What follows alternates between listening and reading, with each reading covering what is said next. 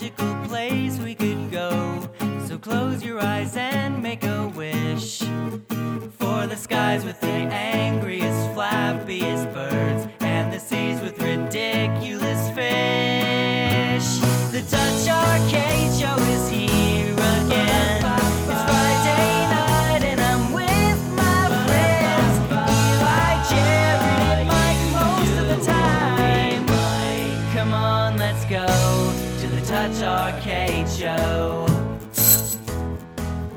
Hey guys, what is up and welcome to the Touch Arcade Show episode number 496, inching ever closer to episode 500. What a milestone. Crazy to think. Crazy to think. It's a lot of hours. A lot of hours of recording, a lot of years, a lot of podcasting going on in that time. So we were talking before the show. Actually, I think it was after we recorded last week's episode, you were asking what a good little emulation device is or whatever. Yeah, I saw. I remember. It's because we were talking about Chrono Trigger on the podcast, and I was God damn it! Like the only way I have to play Chrono Trigger is I have the 3DS version of the game, but it's still new in its wrapper. Yeah, and let's actually look on eBay right now. I've become weirdly the stuff that I have, the Nintendo-y stuff that I have that I just bought and never did anything with. I've become weirdly attached to, because the fucking value of this stuff is just bonkers now. Yeah. Yeah. See, a brand new one selling for $150 on eBay right now. You should open it live on air right now. No. That's you're scared. There's one. I'll buy it now for $200. Ooh. Jeez. So the question is. So I was I really want to play this game again. Yeah. What's the best way to do it? What little emulation thing can I mean, because when you think about it, I could sell my fucking copy of Chrono Trigger and more than pay for everything that went into this, including big SD cards, right, for this dumb thing. So Jared hooked me up with the rec for the RG351V. V for vertical, which is pretty cool. So is the RG351? What is it? The P? The one you have? I have the M, which is the metal body one, and then the P is the same thing but just with a plastic body. Is it the same guts inside of it though? This one's not any faster or they all run on the same chip, so hardware wise they're all the same. The difference between the one I have and the one you have is mine has a 3:2 ratio screen and yours has a 4:3, and the 3:2 is nice because it scales perfectly to the GBA's resolution, so you get pixel perfect GBA games, and really this thing feels like a super Game Boy Advance. Don't you just get black bars though? So it's not it's scaling the screen, right? No, it's not crazy. But the 4:3 is actually way more conducive to all the old systems that ran on TVs like Super Nintendo, NES, all that stuff. So, but at the same time, none of those games look bad on mine, just because they have a weirder kind of pixel matching it needs to do or whatever. I mean, it's all fine, but I think it would make a lot simpler to have a 4:3 screen. And there's been some talk about them releasing a landscape one with a 4:3 screen or whatever. But anyway, yours also has the V also supposedly has a better screen, color wise and quality wise and stuff too, which again, nothing looks bad on mine, but a lot of people are dang, when you see the V screen in person, you really can appreciate that it's a damn good screen. Yeah. Which is pretty cool. So I waffled on getting the V when it came out, and I think I like the landscape better. Yeah, that thing's also it's a beefy. Yours is a pretty beefy sized thing too. So yours physically is smaller than this, because that honestly is my one complaint is that I just wish it was a little bit bigger. Yeah, it is. You can look up size comparison pictures or whatever. Like if I laid mine down on yours, you've probably got another inch of width. Oh, really? Something like that. So it's not like drastic, but it is bigger. And this thing already, I don't know how thick yours is, but this guy's thick. Yeah, and you can feel it. And then being metal makes it hefty too. So as far as like sliding it into your pocket, it's fully pocketable, but it's also a little delicate because the analog sticks stick out a little bit and stuff like that. Yeah, I wouldn't describe either of them as like extremely pocketable. No, and but they're small enough to like dick around with on the couch very easily. It's like similar to like a Switch or something like that, but even easier. So yeah, I have a lot of fun with it. I think my favorite thing about these is like, man, I've had so many dumb like little gadgets that can play emulators over the years, right? And like my most recent favorite, and probably still the king of favorites for me, is a PSP Go, because the form factor is just awesome. It really is pocketable. You throw it in your pocket, don't even notice it. I love the slide out. I just love everything about it, except that it's super old. All the like homebrew stuff on it's super old and outdated. Well, and the memory cards are very small and expensive. Like I got when I ordered the SD card for this, you go on Amazon right now, like the sweet spot of pricing is like a 400 gigabyte card for which is 30, such extreme overkill for, I think, for something like that. $30 maybe or something. Yeah, it's nuts. And so and probably I wouldn't mind even that with the PSP Go, except I really have become a nerd for retro achievements, and so not having an online Wi-Fi ability with the PSP Go has been annoying. How do I set that up on this thing? Or can you not? You go in, and I can't remember if it's in the actual operating system front end, or if you have to actually go into RetroArch and sign in there. Either way, you just sign in with your login stuff and you'll remember it. And then, assuming you have all the right ROM files and stuff like that Retro Achievements use, it'll just automatically log you in for all that junk or whatever. Yeah, but so this having a built-in Wi-Fi, and yours does too, which is weird because the plastic version of mine does not have built-in Wi-Fi, because it originally did, and the way they implemented it into the hardware actually created like a interference with the speaker, and so there was like a high-pitched noise caused by the Wi-Fi. And so that's weird. On the initial batch that they made, they have Wi-Fi chips on the inside, but the rest of them don't, and so you have to actually use like a USB-C little Wi-Fi dongle dealie to get internet connection or whatever. So for me, like having built-in Wi-Fi is a big deal. Which is another reason I jumped ship from the PSP Go to this guy. But what I was going to say, though, what I was getting to is that all these retro emulation handheld devices I've had over the years or whatever, and we've joked about this before, where like half the game is just getting things running and getting things set up. The last like 3 days. And there's definitely a little bit of that to go with this. There's some stuff to learn and whatever. But like what I love about these Ambernick devices is that they're really pretty simple. Once you get things set up how you want, once you've scraped all your artwork and stuff and have things like, sorted how you want or whatever, that's kind of it. And then it's super easy to just pop in and play. They have a really good sleep functionality, and you can like just put the thing to sleep mid-game. Like I always do like a save state and back out of RetroArch and stuff just to be safe or whatever. But I've heard stories of people being like, oh yeah, I just flipped the switch off and put it to sleep, and then like forgot about it for a week and came back and it was exactly where I was left off, and I barely lost any battery and all this stuff. So like those convenience features make it really easy to just pop in and out and actually play games instead of spending so much time like dicking around with stuff. And that's what I really appreciate about this is like I feel like I've played more games on this than most of the other ones that I've had over the years. Yeah, like the ability to just like turn it off, put it down, turn it on, pick it up. Like that. I mean, that's it's very Switch-like in that regard. So. Yeah, exactly. So, super fun. I'm actually playing through Chrono Trigger right now. I'm like 10 hours in, and then I'm playing Metroid Zero Mission, and there's a native port of Super Mario 64 for these guys too that runs at 60 frames a second, and highly would suggest getting that going on yours, because man, I've played Mario 64 a bajillion times, right? And it's great. I like it still. It's still fun. There's something weird though about it running in 60 frames per second makes it that much better and more enjoyable. I don't know.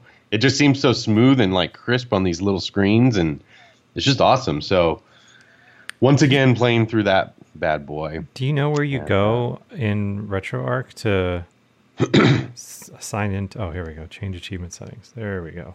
Perfect. There you go. What operating system are you running on yours? The one it came with, or did you put one on there? No, I did the 351 Elec or whatever. Oh, okay. Yeah. Just because like the guy that does the big long YouTube videos, like that's the one that he recommended. And I found a more recent video where he's like, "Oh, I run Arc OS on." Yeah, I don't know. It's one of those common questions you see all the time in like the subreddits for these and stuff like that, which is like, which one's better? And it's really a toss up. They both have their pros and cons or whatever. I run Arc OS because the main difference between them is that 351 Elec incorporates a bunch of RetroArch's like options and stuff into its own front end. And so instead of going into RetroArch and digging through all the weird menus, and if you've never used RetroArch before, it's a pretty obtuse piece of software. It moves all that stuff to the front end of the device itself, so you can make the changes. And so a lot of people say, if you're new to these things, 351 Elec is the way to go, because then you don't have to know what you're doing with RetroArch. You can just change settings in the front end, and they'll transfer over to RetroArch and stuff like that. ArcOS is kind of different. It's the front end for certain things, but then everything else, all the other settings and stuff, are done through RetroArch itself, and so you have to kind of know what you're doing with that. And I think that's fine. I mean, I've learned enough about RetroArch to know my way around things. It's a messy thing, but once you learn it, it's fine. And man, I have no idea why when I signed up for Retro Achievements, I chose a 1Password password instead of just yeah. My password for that stuff is the dumbest thing in the world, because I don't care if anybody hacks my Retro Achievements, and then B, because of that, I've had to sign into it a few different places, and regretful. But anyway, like I said, it's kind of a toss up. I think ArcOS loads into games faster, because I did try 351 Elec when I first got this thing, and it felt like it took too long for games to load. But then I also just sort of appreciated the fact that I'd rather have all the settings and stuff handled straight through RetroArch anyway. I feel like that's the way it should be, instead of having the front end handle it for you. And then if you did go in and change something around in the RetroArch menus or whatever, that's always going to override what 351 Elec does anyway. Yeah. And so it seems sort of silly to me to have like two different spots where you can like change settings like that might not always agree with each other or something. I don't know. That was my main reason for it. But yeah, I don't know.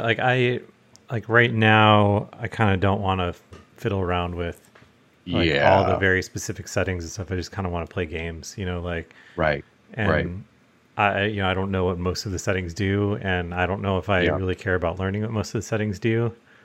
Right. So another thing, though, too, with yours in particular, another difference between the one I have and the one you have is that you have dual SD card slots.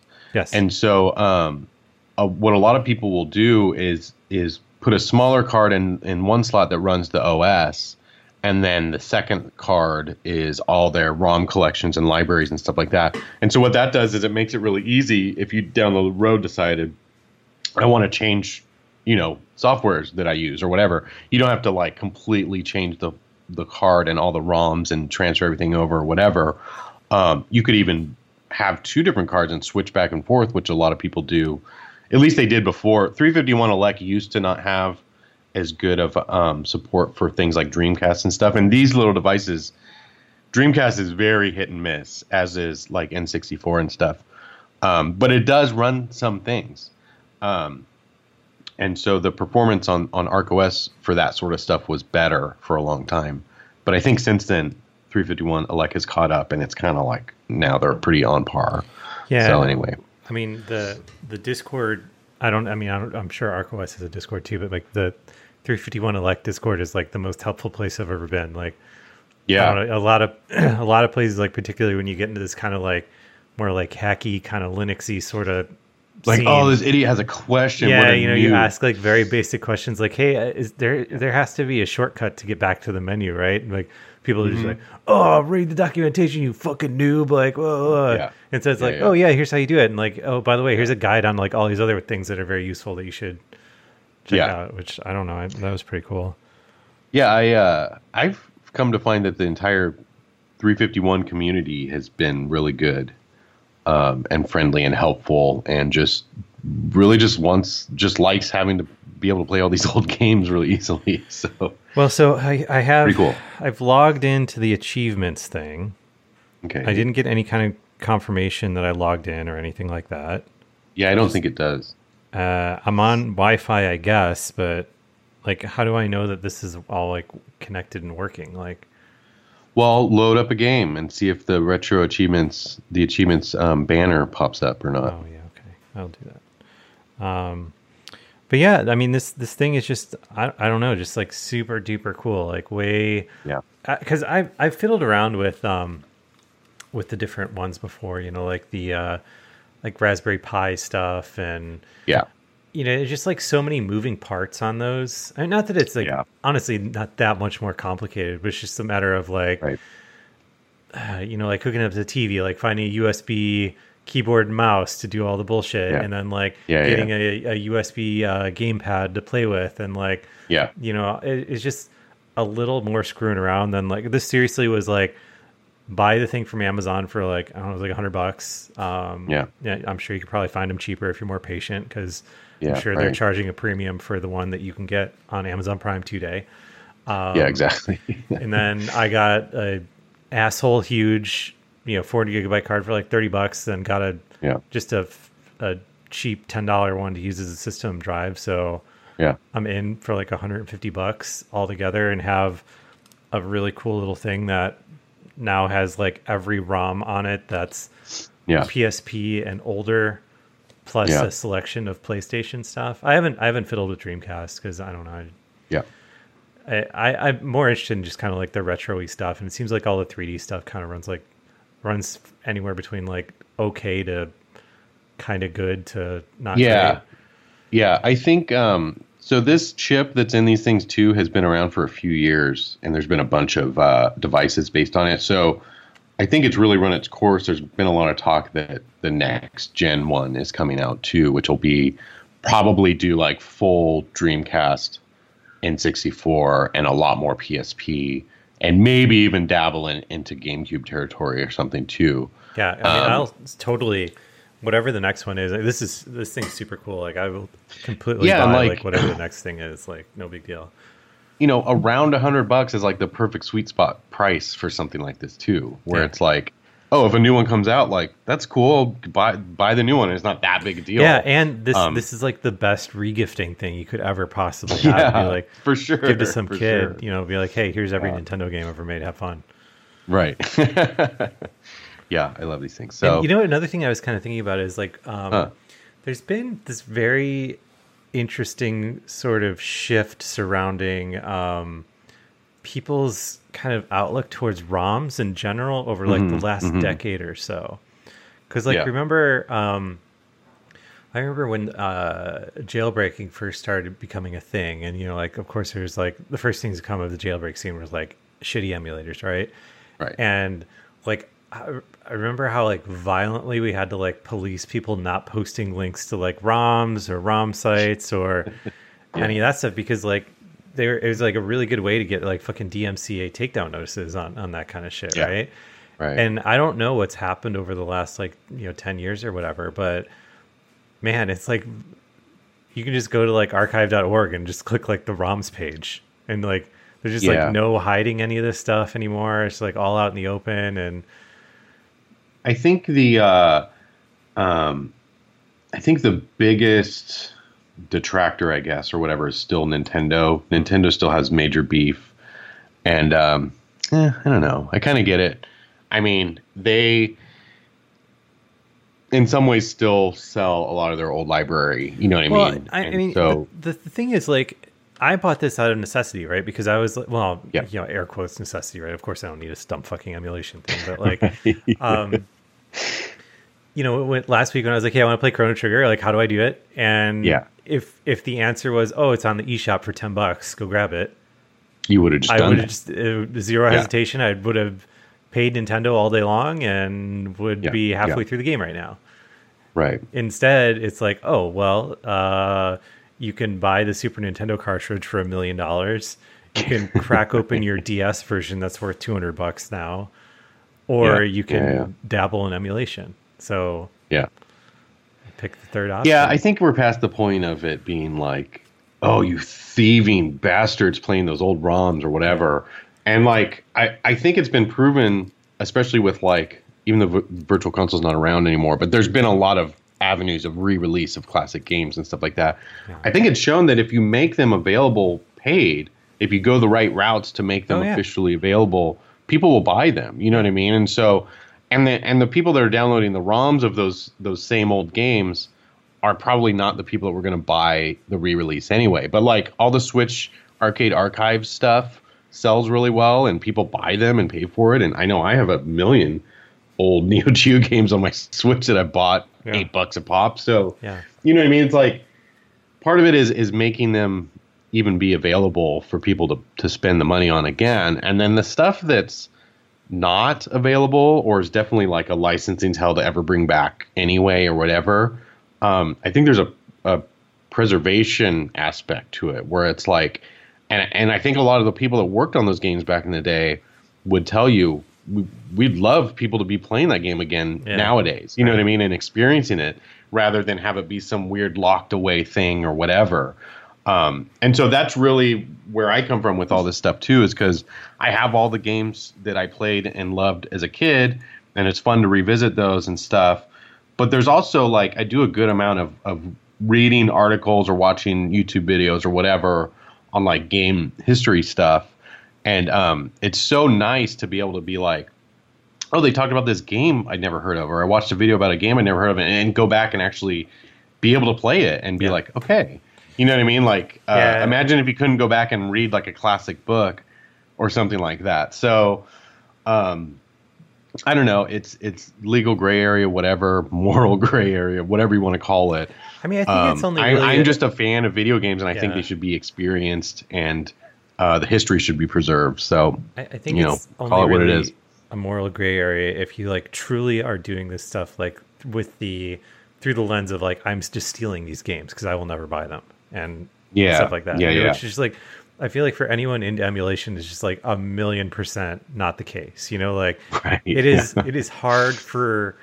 It is. I am like a fucking whale in Nintendo world, to use free to play terms, right? I mean, like, both of us are. You know, like the amount of fucking dumb Nintendo shit we bought over our life. I mean, like, you name it, Sega shit, like whatever. Like they've got my money, you know. And I think I bought Super Mario World like 9 different times in my life. Yeah.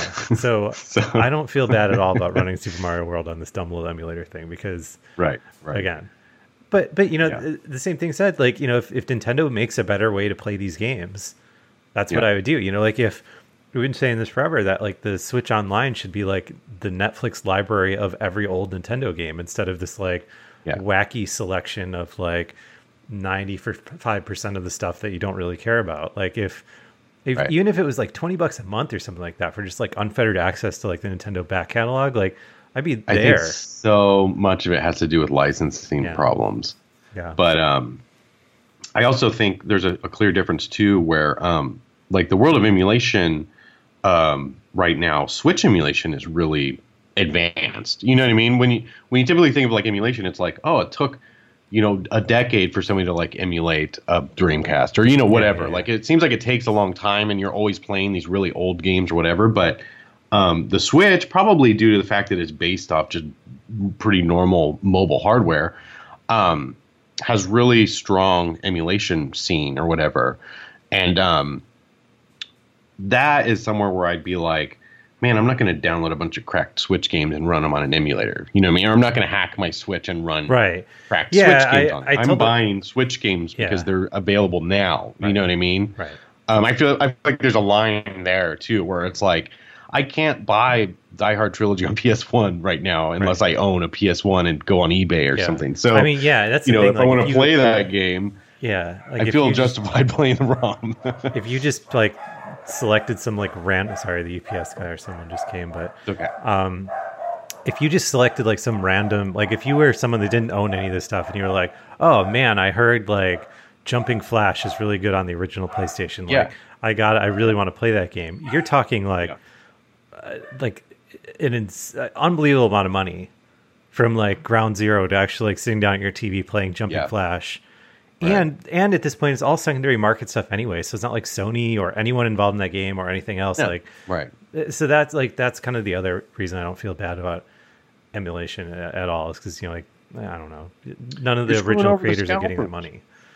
Yeah, no, I agree. And Jumping Flash is an interesting example because that game predates Mario 64, and a lot of people credit it with kind of advancing what Mario 64, you know, a lot of people are like, Mario 64 is like the first 3D platformer that did it right. Yeah. But Jumping Flash did a lot of those things first.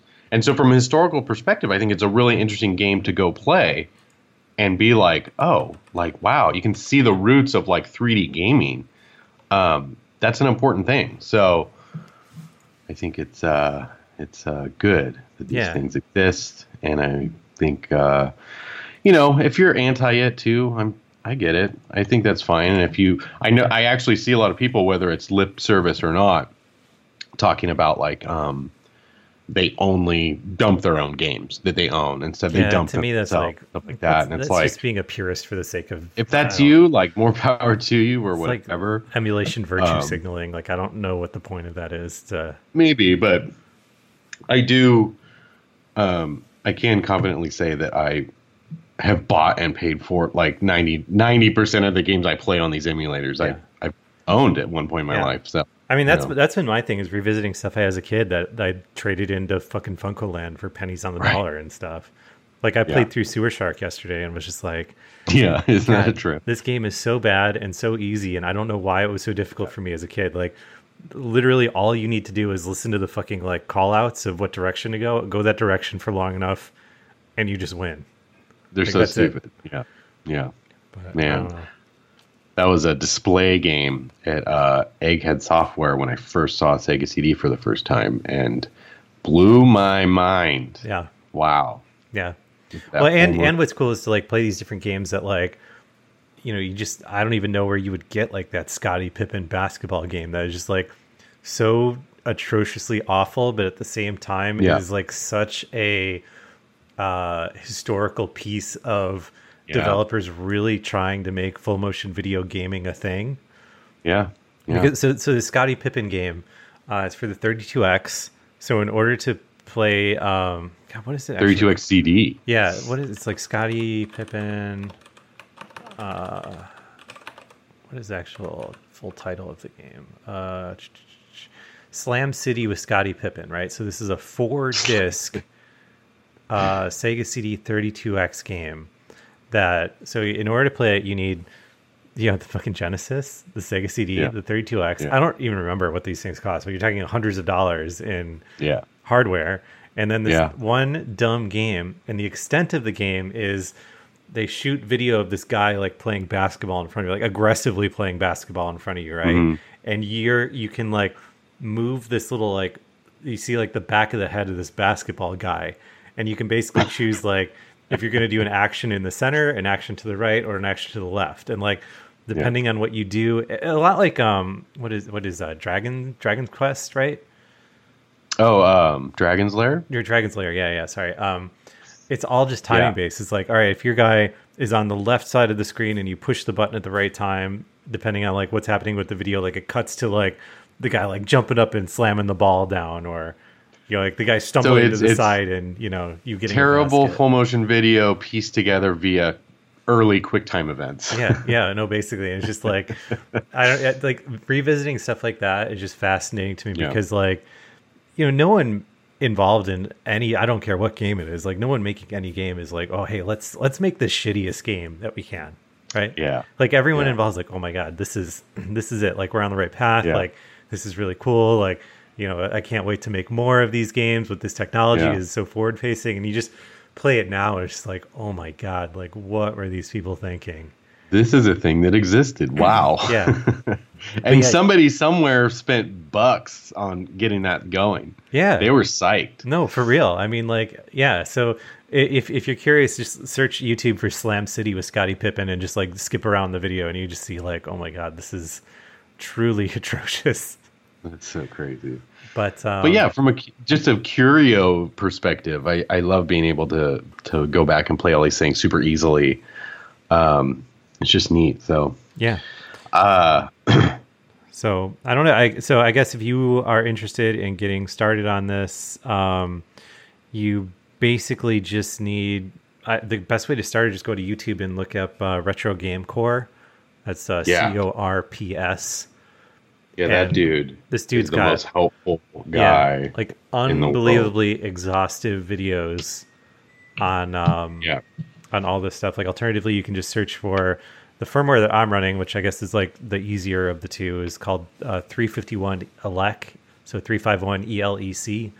You just type either of those things into Google and it'll like get you on the right path to all that stuff. And it seems like these devices, if you order them from like AliExpress or whatever, they're way cheaper, like getting them directly from China or whatever. Yeah. But it comes at a cost of insane shipping times. Takes longer. I've heard horror stories of like 2 months, but I've also heard like a week or two. So I think it kind of depends. But yeah, to me, I don't think the savings is really worth it. And I think the security of buying something through Amazon, if it's something messed up, you can pretty easily return it. I think you're not going to like ship something back to China that you paid $100 for. Right. So you're paying like, what the fuck? Why is my Alexa playing? Alexa, stop, please. Thanks. Did I trigger that? I don't know. The so yeah, I think you save like $20 not getting on Amazon or whatever. But like Jared was saying, like I would vastly prefer being able to be like, oh yeah, the screen has weird like backlight leakage. Like I'm just gonna send it back, as opposed to like who the fuck do you even contact if you get something from AliExpress that, I mean, God, like just as simple as getting it. Like what if it gets caught up in customs or like, because I've heard horror stories of people where like the postage will be like part of the scam that some of these different resellers on these extremely dodgy international sites will do is like improperly put the wrong amount of like postage or whatever to make it cheaper for them. And then like when you get it, it's like, oh, hey, these guys did this wrong. They already have your money. You owe $17 in postage plus like $30 in fucking customs duty because they marked it as a gift when like clearly it's not. And I don't know. I just would rather get it from Amazon and pay the premium and not deal with any of that. Yeah, no, I agree. And it comes with, you don't need to get SD cards from like out the gate. It comes with, at least mine came with a 16 gig system one and a 64 gig like games micro SD card. But everyone in this community says like the first thing you should do is get different ones because they send you like the bargain barrel SD cards that are extremely slow and have a high failure rate. So you might as well just get set up on. I would buy a SanDisk or a Samsung or something like that. It's worth it. They're so cheap, especially the sizes you'd be needing for something like this. And if you don't want to get into the CD-ROM based stuff, like I think every cartridge based ROM in existence that this thing can run is like 30 gigs or something like that. So two 32 gig cards would cost you $20. Yeah. So. Because I couldn't even find a 16 gig card for my system one. Like I just it's too low. Yeah. Speaking of Retro Game Core, he made a video. I just recently did this, so I wanted to mention it on how to get Shovel Knight on these things too, and highly recommend doing that because Shovel Knight is like built like a 16-bit era game, and I played through it on the 3D. Hey, there you go. How about that? All right. Well, technical issues. I'll clip that out. Okay. I don't remember what we were talking about though when you. I think we were pretty wrapped up with that. I was actually gonna. How long did we record already? About a half hour. Oh, okay. I'll show you what I just got. I took the liberty of going out to getting my package while you were fixing your internet. Look at this hat that I got. Let me open this. It is bright pink. Ooh. What's the emblem on it? Oh, it's like a fishing thing? It says, "Smiles for miles." Why? What is that for? So allegedly the bill of this hat is like foam, so it'll float in the water. Oh. So that's your boating hat? Yeah, my boating hat. Seemed cool. I guess this is King of buying dumb shit. Hot pink is all the rage. So my alternate ending for the podcast is going to be me reading the newspaper. So it's good that you're back. That would have been actually pretty cool. We can still do that together. Oh yeah, sure. Well, you want to shift gears into actual iOS games chat? Yeah, I was going to talk about something else first, but oh sure, go nuts. Tell me when you've started again. We've been recording, so I can just. Oh, no big deal. Oh, okay. Hey, how's it going? so anyway, retro handheld emulators, amazing stuff. Bought an Xbox One or Xbox X. Series X?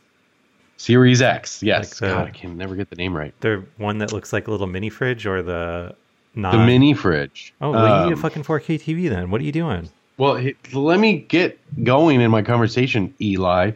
So anyway, so the Xboxes and the PS5s and stuff have been hard to come by since release and whatever. And a couple weeks ago, I tried because Wario64 said they were in stock, and I tried to buy one through Best Buy, and the Best Buy website is garbage, hottest garbage, and didn't work right, and it was all a big waste of time and whatever. So I tried to get one, didn't work, was like, whatever.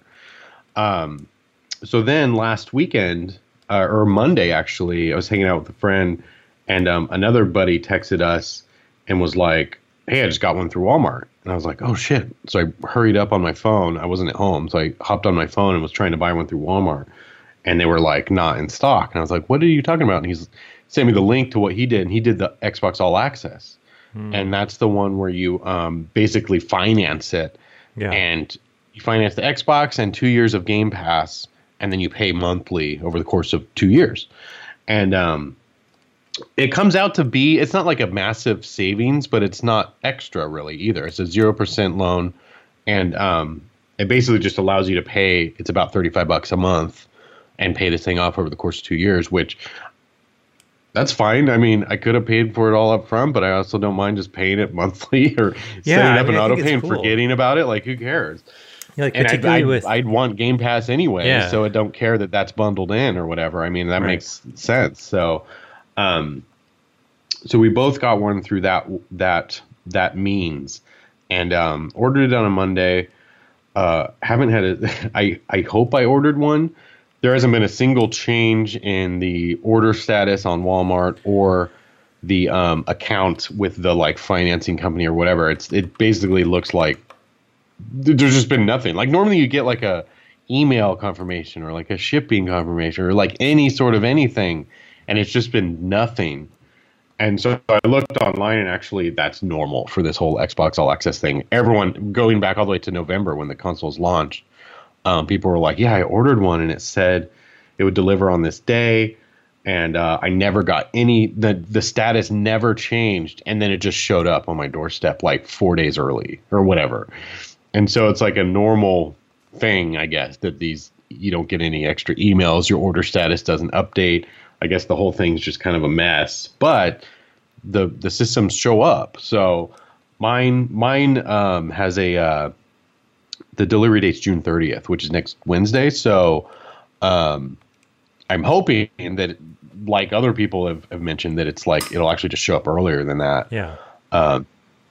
So excited about that. And then, like you said, I feel like I've mentioned it on the show before when we've talked about it, but I've never really cared about 4K. I haven't got a 4K TV, and I've been fine with 1080p, and even gaming 1080 has been fine. But when it came to getting an Xbox, and when I tried to buy one a few weeks ago, and it didn't work, and then all of a sudden they were sold out, but the Series S was still in stock. And I was like, man, maybe I should just get one of these. I don't care about 4K, and I don't care about disk drives, so it kind of makes sense. But I was just like, I don't know, dude. Like, if I'm going to buy a next-gen console, I want to buy a future-proof version, right? Because what if I do get a new TV or whatever? And what if things start coming out that's like, we really need the full power of the Series X to have this particular, whatever. So I'm just one of those people, I don't want to miss out. So I made I decided that I was like going to stick with the Series X, whether I needed it or not. And then once I did finally secured one, I was like, maybe I'll upgrade my TV sometime next year or something like that, or blah, blah, blah, blah. And I'm like, immediately started looking at new TVs. And so that was a whole big rabbit hole too. But I did end up choosing one. The nice thing is that most of the new models just came out this spring. And so it's not like, the TV I had been wanting for a while, but just never really had a big reason to, was the LG CX8 series or whatever. Yeah, that's what I've got. Which is kind of like the standard good for gaming TV that people have been buying for a few years or whatever. I'd had that on my wish list and was always like, if it goes on sale enough, I'll buy one. I wasn't like in a rush or anything. Their new series, like the successor to that, just came out in April, the C1. And so that's what I ended up getting. And it's nice. It supports all the crap that the Xbox Series X does. And wow, is it a rabbit hole of confusion. Yeah. Like, what is the VRR, variable refresh rate thing or whatever. And then Dolby Atmos is a whole big thing. And what supports it? HDMI 2.1, but what kind of 2.1? And does it have ARC or does it have eARC? Yeah. There's so much crap that goes along with like trying to support and get all the bells and whistles of the Series X to be working. It took a lot of research on my part to figure out what the hell I'm doing, and I still hope I got it right. I don't know if I'll be able to get everything set up right or not. It really sucks that they have made the HDMI kind of like I don't know, form factor or whatever, format or whatever you want to call whatever the right word is for the plug, so confusing because like not even all HDMI 2.1 cables are equal, like you have to really know what you're doing. High speed, ultra high speed with Ethernet. Like there's so many different standards. And I feel like we've gone on this rant before with USB-C, where it was like, hey, wasn't USB-C supposed to solve all these problems? You just buy one cable, there's one input, it goes in upside down or up right side. All the dumb, because there were so many stupid versions of USB-C with mini and, micro and whatever. And so, but it just turned into a clusterfuck where it's like all USB-C stuff is confusing now too, because you have to get the right one. You have to have the right bandwidth. You have to support the power delivery or not or whatever. So it's like anytime you need to buy a USB-C cord for something, you got to figure out what do I want to do with it and then look up to make sure you're buying the right thing. And that seems to be the exact same thing going on with HDMI right now, where it's like this 2.1 standard has so many different versions and does so many different things. And, I get that it's kind of hard to span. I feel like right now is kind of a transitional period. And I guess you could kind of say the same thing for USB-C, and that like, hey, 5 years down the line, maybe all this shit's sorted out and it won't be a big deal. You just go buy a cord and it does whatever you need it to do. But right now we're not at that point. And right now we're at a point too where a good amount of people have like bought a new TV in the last like 5 years, right? And stuff that's even on very high-end TVs that came out just like a year or two ago don't support some of the newer protocols and stuff like that. And so I'd be pretty pissed off if I bought like a really high-end TV 2 years ago and then found out it couldn't do a bunch of crap that like a much cheaper TV could do now. Yeah. Just because the standards weren't up to par or whatever. Yeah. So, what's confusing too is that, like if you don't know this stuff very well and you just like go out and they're like, oh, cool, yeah, all right, I got the new Xbox, it has HDMI 2.0, cool, 2.1, cool, I need a HDMI 2.1 TV, and I'm going to upgrade my receiver too, so I have like the best like surround sound stuff, so let me get an HDMI 2.1 receiver as well. It's like there's an extremely high chance that those three things will not work together. Or not work together as good as they should, because like the receiver might not support the variable refresh rate stuff, or the high frame rate stuff, or high frame rate with the Dolby Vision stuff, or like it's a fucking nightmare. No, it totally is. And then when you start looking into the reasons why a lot of this stuff doesn't work, it's sort of insane to me, the sort of like bandwidth pushing all those high res images, and then like the high quality audio stuff, the Dolby Atmos stuff, just so much bandwidth to send those over this cords or whatever. And you think back to when like 1080p was the norm, and HDMI was like that great solution that was like, oh, it could carry audio, it can carry video, it could carry high def signals, like whatever. And you look at like how much bandwidth it would cost to just send 1080p signals, and like even like Dolby 5.1 or 2.1 or whatever the older versions were, and it was like peanuts compared to like want to do, or 4K 120 is kind of like the highest you would want to go, and then the Dolby Atmos, and that takes tons of bandwidth to send all that through a cord. But then there's people that are like, what about 8K? And it's like, oh dude, get out of here. Like don't even worry about 8K right now, but to even think of how much bandwidth you would need to like send 8K signals plus all this high end audio stuff, like it's just nuts to me, especially compared to how little it would take to in the 1080p era or whatever. So it's kind of nuts. But anyway, so I think next week it should all come together: Xbox, TV, and I got a sound bar for this one. I'm not doing a receiver. So that's another sticking point where a lot of people with sound bars, you got to have a sound bar that has eARC, or you're not going to have Dolby Atmos or whatever. You know what I mean? So it's like, fuck. So I think I've got it all figured out to where everything should work how I want it to. So and it's kind of cool. I already have a... On your new Xbox. What have you been playing on your new Xbox? I don't know. I'm gonna have to. Oh, you haven't gotten it yet. Yeah. No, I haven't got it yet. But I want to play. I mean, my buddies all want me to play Warzone, so I'll probably try to play some Warzone. But I also want to go. I had been meaning to go through the Halo series again too, in preparation for Infinite. So I think I'll start replaying all the Halo games. But I don't know. We'll see. I will play see how it goes, and then Warzone anytime. What's that? I'll play Warzone at any time.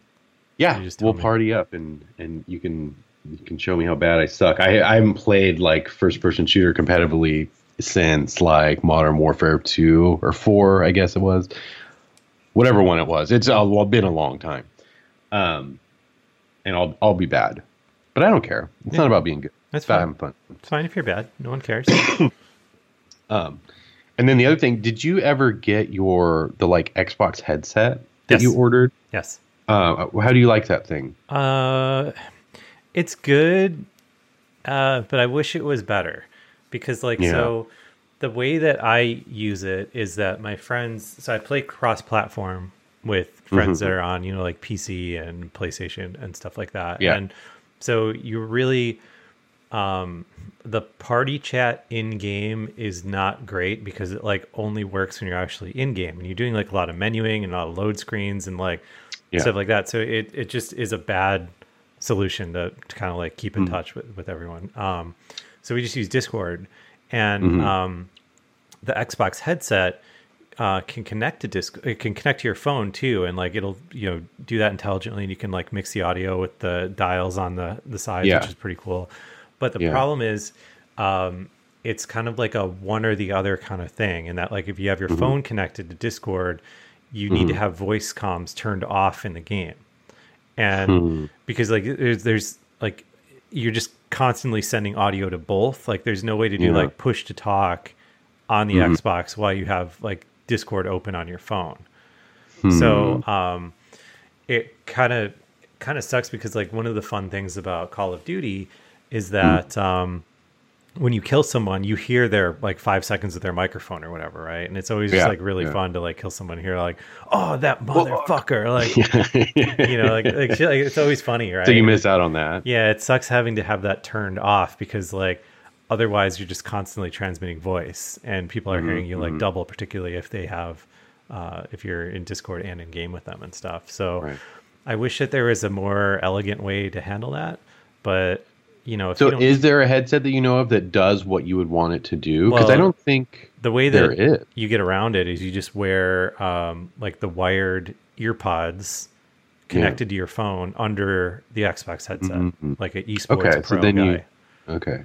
And that works, but it's just kind of clunky and stupid. And can you put AirPods in your ear and then because like the microphones can't hear you. It sounds like you're underwater. Whereas, but the corded one works because the cord comes down and it's like the microphone's like on your collarbone basically. So yeah, that sounds good.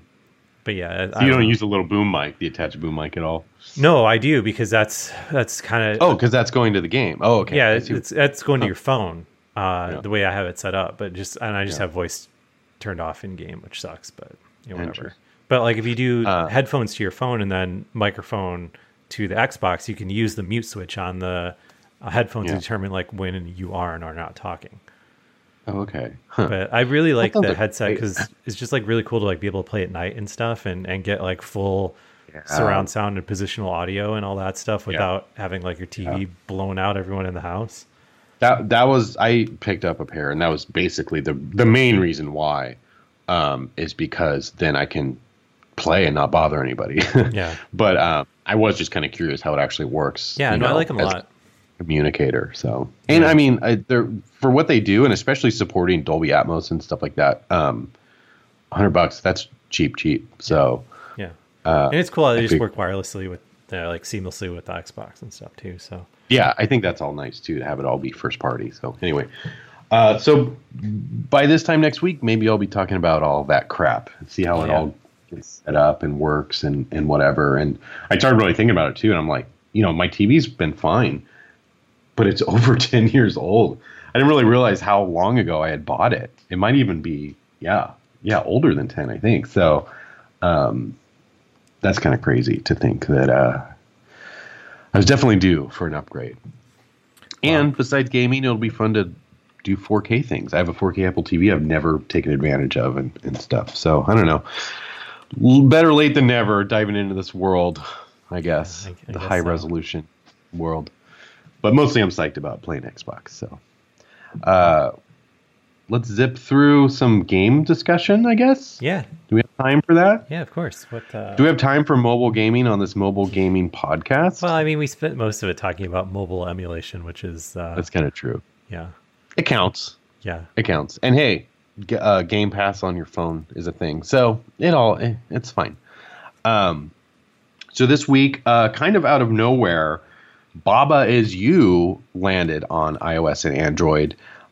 This qualifies. This goes into the category of games I heard nothing but good things about on other platforms, but never played myself. One of those indie hits on Steam that I never actually played, but know it's great. And I know it's on Switch and stuff too. And knowing me, I probably like own it on Switch, but never actually played it until the mobile version came out. And I see what it's all cracked up about. Like I could see why people go nuts over this game. It's freaking awesome. Yeah, it's a very interesting puzzle game with mechanics that like you just got to watch a video for it because like it would take us a half hour to explain how the game works, and in 10 seconds of watching it you'd be like, oh, I get it. Okay, cool. Yeah, because it's like the game itself is like the puzzle elements involve changing the rules of the game. Yeah. So like you could be like, oh, it's a block sliding puzzler, and you'd be like, okay, no thanks. But no, wait, it's more than that. Like, so like the title Baba Is You means that like you are playing as Baba at that point in the game, and like you can, I don't remember what changes but like what you're basically doing is changing that sentence. So like it would be like, I don't know, like what, like wall is you, and then you're moving the wall. Then you're a chunk of wall. Yeah. And, well, you're moving all the walls, and then it'll be like, it's extremely hard to explain. It's very cool how it works out because it's like you have to come up with these solutions where you're like basically modifying the game instead of like playing through just like a level like Silicon style or whatever. Yeah, it totally like breaks your brain and breaks the rules of like a normal puzzle game in such a cool way. And I'd say, yeah, watch a trailer. You'll instantly understand what we're trying so hard to explain, but also go in blind. I think it's $7 on mobile, which I know is $1 million to some people for a mobile game, but like super worth it, over 200 levels. And I can pretty much guarantee you're going to like this game, whether you're like a puzzle fan or not. Yeah. I think everyone should just play this game because it's so clever and is so, I don't know, you'll get that like smile to yourself, like, oh, that's so cool that they did that feeling over and over and over and over. And very early in the game, you'll hit these points where it's so. I think this is a game you shouldn't look up how to beat stuff. You should just like don't look up solutions. Walk away from it and think about it for a while, and then come back to it and be like, I wonder if because this game is filled with a lot of those like I have no fucking clue what to do, and you think about it for a while, and you're like, I wonder if that would work. Like that seems crazy, but like let me try it, and it's like, oh, holy shit, like that was the solution. I can't believe that worked. Yeah. I totally agree. Don't look up answers. Figure it out yourself. Even if you have to stare at the same level for an hour, it'll be worth it when you figure it out. So, cool. A great fit for mobile. Cool surprise release. I love when things just kind of pop up out of nowhere. So yeah, if you haven't played this one before, mobile's a great way to play it. Check out Baba Is You. I guess it's not a spoiler because this will post after the game of the week, but this is the game of the week this week. So spoilers. Sonic the Hedgehog just released in Minecraft, which is that's a thing. It's Sonic's 30th anniversary, and so as part of that, they're doing all sorts of things. But one of the things they did is a crossover with Minecraft, and normally I'd be like, I kind of don't care, but then I watched the trailer and I was like, holy crap, this is pretty cool. Like they really recreated the Sonic gameplay and a lot of the Sonic levels and all the enemies and stuff like that all in Minecraft and did a really good job of it, I would say. And it's a paid DLC, so it's like offers a lot for being something you have to pay for. So, a whole bunch of new levels to play that you can race through and do in like a time attack fashion, or you can actually race your friends through them or whatever. I don't know, kind of cool. I thought it could just be some bonery like skin pack with like some vaguely blue like Minecraft skins and stuff like that, but it's not. It's like got all the sound effects. Sonic has been recreated in Minecraft fashion, and not just Sonic, like every character you can think of from the Sonic world, all are in here. All the like cool environmental textures and stuff like that. Everything just recreated in Minecraft. It seems like it's done in a really cool way. So it's about $8. It's whatever 1,340 coins on the marketplace, the funny money coins, which would roughly translate to like an $8 pack of coins. So worth watching the trailer at least to see if this tickles your fancy if you're into Minecraft and Sonic the Hedgehog. I thought it was actually pretty cool. Also this week, Titan Quest on mobile got another big update. They've been going crazy with this one ever since they released all of those expansions and stuff, I think earlier this year.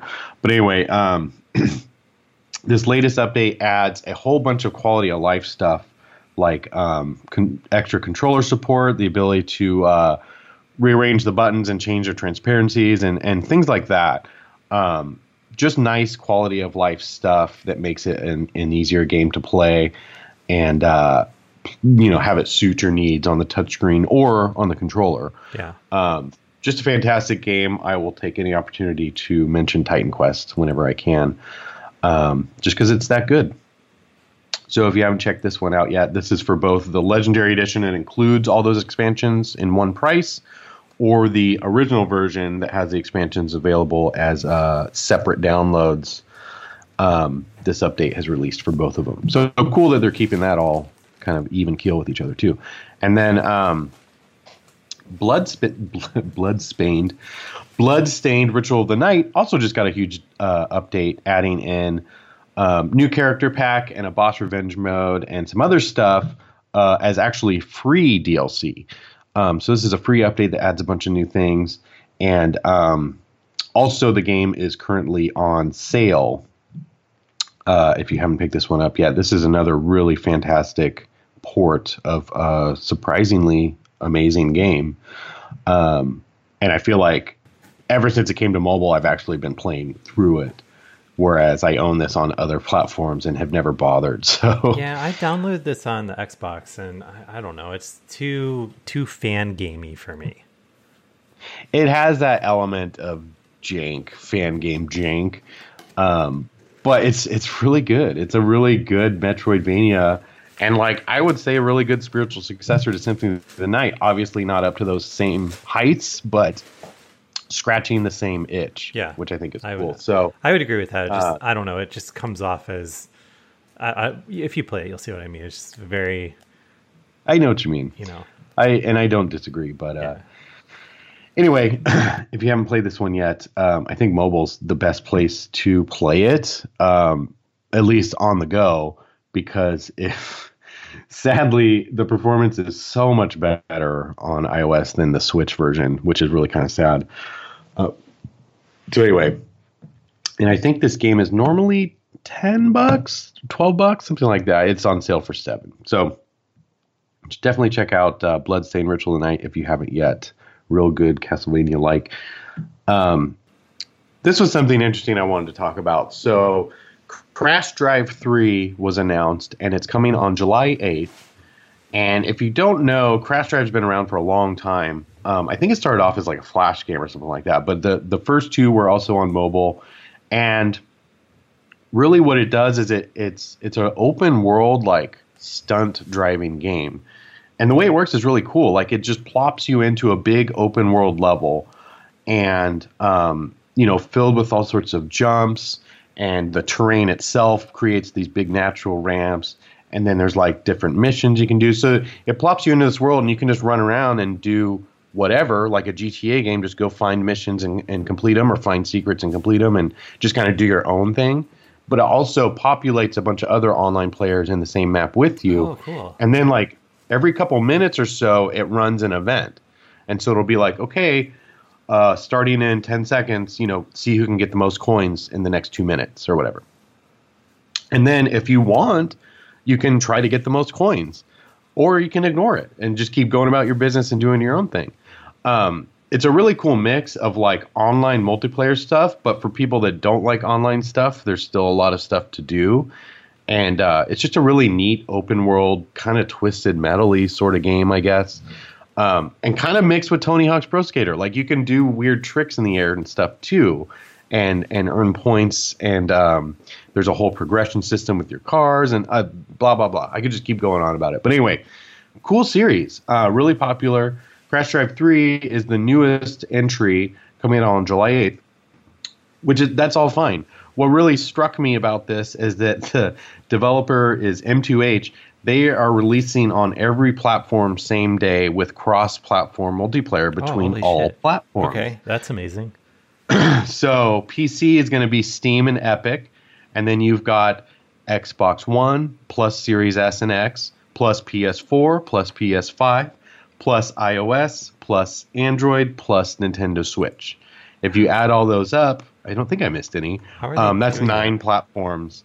They're all launching on the same day, all at the same time, all with cross-platform multiplayer. So I can't even think of another game that's done this, right? Like we Butterscotch Shenanigans have gotten pretty close with their stuff. I was gonna say, like, when they launched Crashlands was like, I think it was just PC and both mobile platforms, like, at the same time. I don't even think. Oh no, it's like Xbox and stuff too with what's it called, Levelhead. So yeah, they've dabbled in that stuff, but I would say for the most part, even if you do have like a simultaneous quote unquote cross, platform launch, it's still staggered, right? It's like, oh, Xbox this week, PlayStation next week, Steam after that, whatever. Like, you need to stagger because things are going to happen on launch day with different platforms and stuff.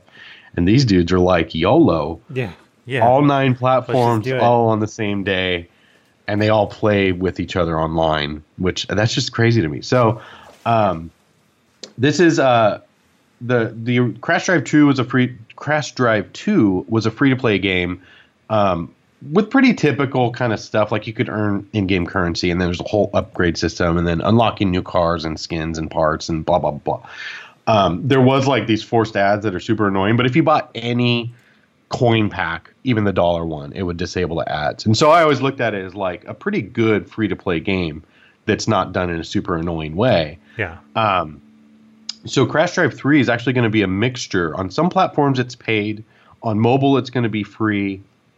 And I think, I'm not sure if it'll be paid on Steam and Epic or not. But, so yeah, it'll be kind of a blend. But it's kind of interesting, too, that they're all going to be playing with each other. Because I feel like so much of these online-focused games, when they're free-to-play, what's the difference going to be if I buy it on one platform and I'm playing with free-to-play players on others? Right. Like, do I have an advantage? Do I have extra stuff? I don't really. It's interesting to see how that's going to shake out too. But either way, super cool game series. Surprisingly fun.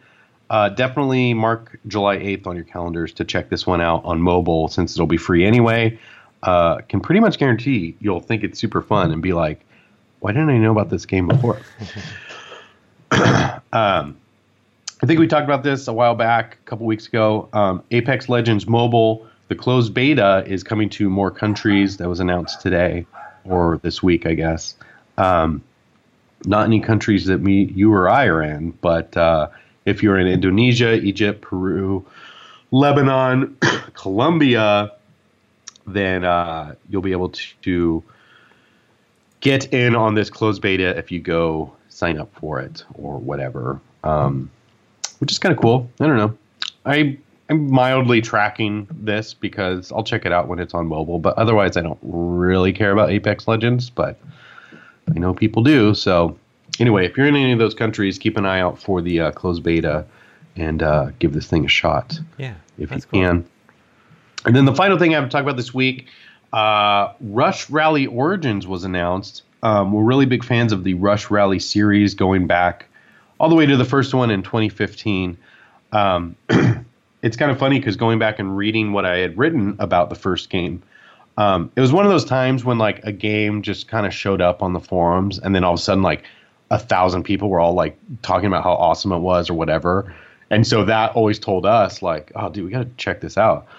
And then you'd play it and you'd be like, holy shit, where'd this game come from?